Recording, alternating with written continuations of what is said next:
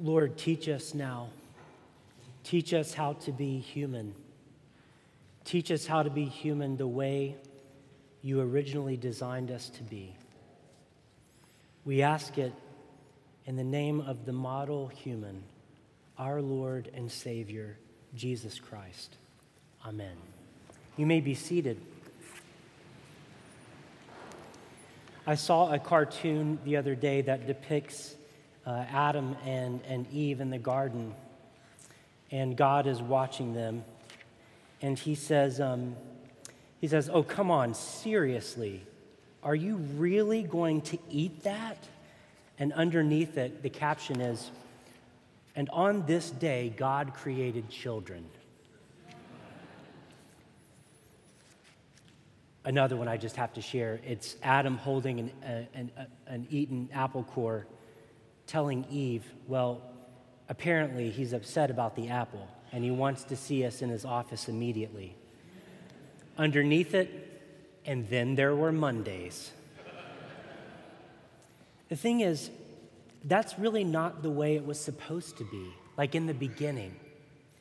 In the beginning, raising children was not supposed to lead to insanity and sin. In the beginning, family relationships were not supposed to lead to heartbreak.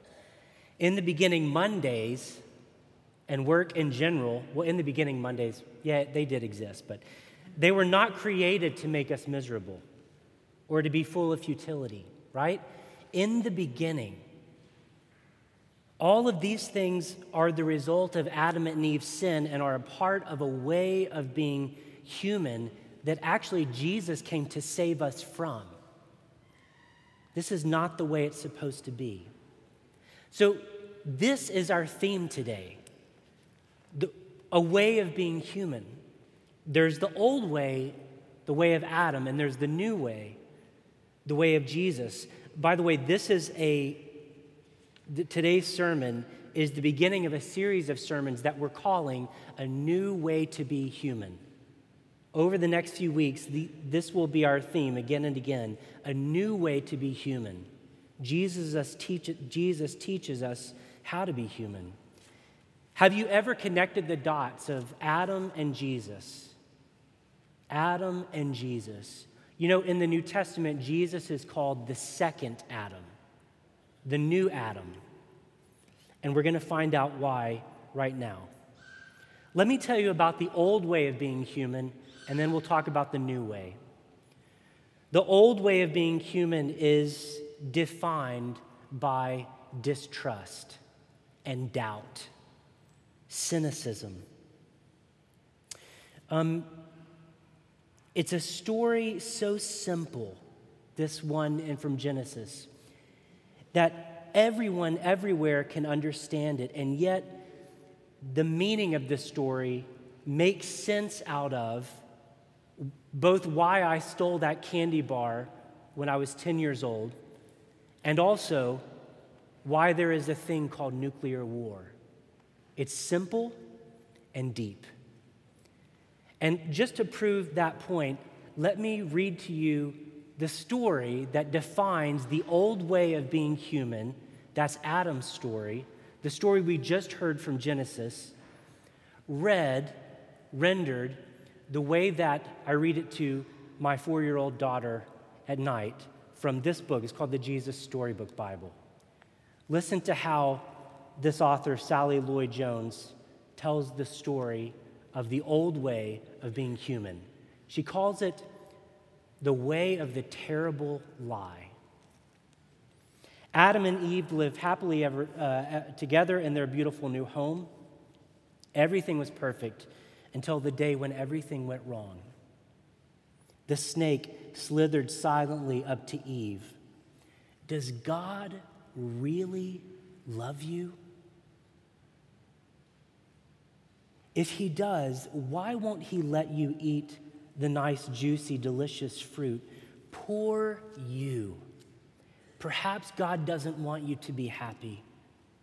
The snake's words hissed into Eve's ears and sunk down deep into Eve's heart like poison. She began to wonder, does God love me? And suddenly she didn't know anymore. Just trust me, the serpent whispered. You don't need God. One small taste, you'll be happier than you could ever dream.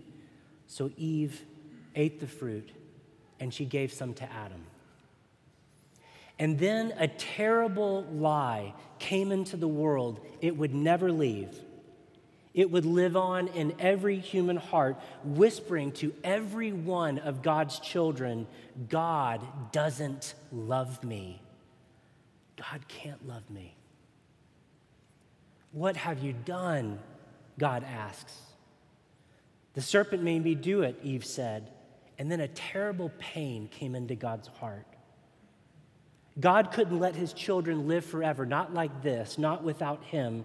And there was only one way to protect them. You'll have to leave the garden now, God said, his eyes filling with tears. Before they left the garden, God whispered a promise to Adam and Eve. It won't always be so, he said. I'll come to rescue you, and when I do, I'm going to battle the snake that deceived you. I'll get rid of the sin and the dark and the sadness that you let in here. I'm coming back for you. The old way of being human is defined by that terrible lie. And humans have been believing the terrible lie that God doesn't love them and that his way of life is not for them to bring them joy, it's to make them miserable ever since Adam and Eve believed it. All through human history, all through the story of the Bible, that's the old way. Doubt, cynicism, distrust.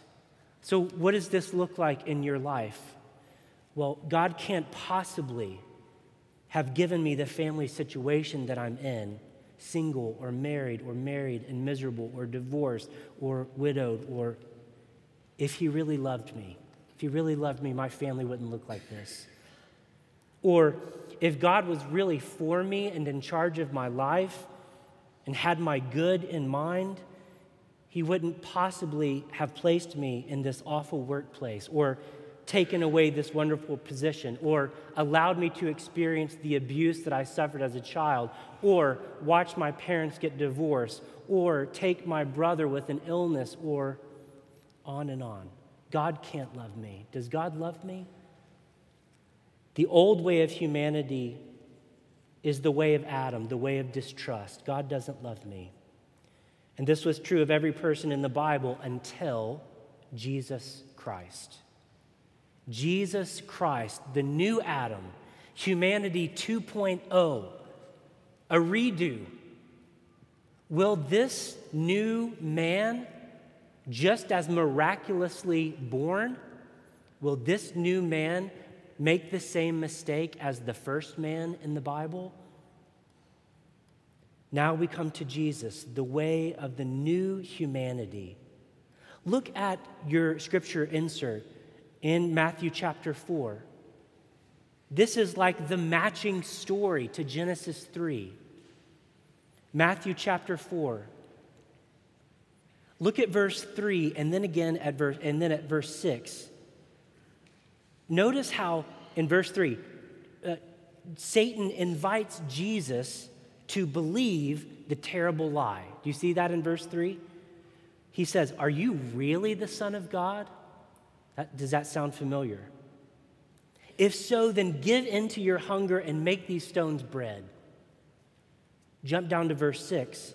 If you are the Son of God, throw yourself down. Let your Father's angels rescue you from the coming trial of death on the cross. Tempting Jesus. Tempting Jesus. Interesting in Matthew's gospel at the end, don't turn there if your Bibles are open, but in Matthew 27, when Jesus is on the cross, sort of at the moment when it must have been the hardest to not believe the terrible lie that God was against him or something. When he's suffering on the cross, do you know what the crowd and the religious leaders below him say? They tempt him again with almost the same words. This comes from Matthew 27:39. Listen and see if this sounds familiar. Those who passed by Jesus on the cross derided him, shaking their heads and saying, "If you are the Son of God, come down from the cross." And he trusts in God. Let God deliver him now if he wants to, for he said, "I am God's son." It's the voice of the snake, the voice of Satan in the crowd and religious leaders all over again. It's the terrible lie. It's the terrible lie. What does Jesus do? How does he respond in Matthew 4? Notice 3 different times in response to Satan's temptation to believe the lie, he responds this way, the same words. It is what? It is what? It is written. God's word. No, I'm not listening to you, snake, Satan, tempter. I'm listening to my Father. God's word says. God's word says. God's word says. It's written. I trust God. My Father is for me. And this is what he asked of me in his word. Jesus, the new Adam, the new Israel. Everyone else has failed. And unlike them, he doesn't give in to the terrible lie. Sally Lloyd-Jones is just brilliant in how she connects these stories. And so turning all the way to the middle of the book, by the time we get here, by the way, Daphne is always saying, "Dad, read me the one about the snake." That can't be a good thing. I don't know what that's... When we get to the rendering of this our gospel story, listen to how she connects the two. "Are you really God's own son?" Satan said to Jesus. "Poor you. God must not love you. You don't need to die. Just do it my way." "No," Jesus said to the liar, "I will do what God says." And from that moment on, nothing in history would ever be the same. Because Jesus wasn't like Adam. Jesus was a new kind of human. He would not believe the terrible lie that the enemy spoke. Jesus knew that God loved him, and Jesus would trust God no matter what. Jesus, the new humanity. The new humanity. So you're saying, well, I would like to be a new human. What does that mean? What does it mean to be a new human? Some of us are listening and thinking, man, the old way of being human has wrecked my life, so I'm ready. I'm ready. Others are thinking, I'm walking with Jesus, but wow, it's really hard for me to believe in my finances or in my habits or in my relationships, in my sexuality, that what God is asking of me in his word would lead to joy or goodness or life. It's hard to believe that. So what do I do? How do I become a new human?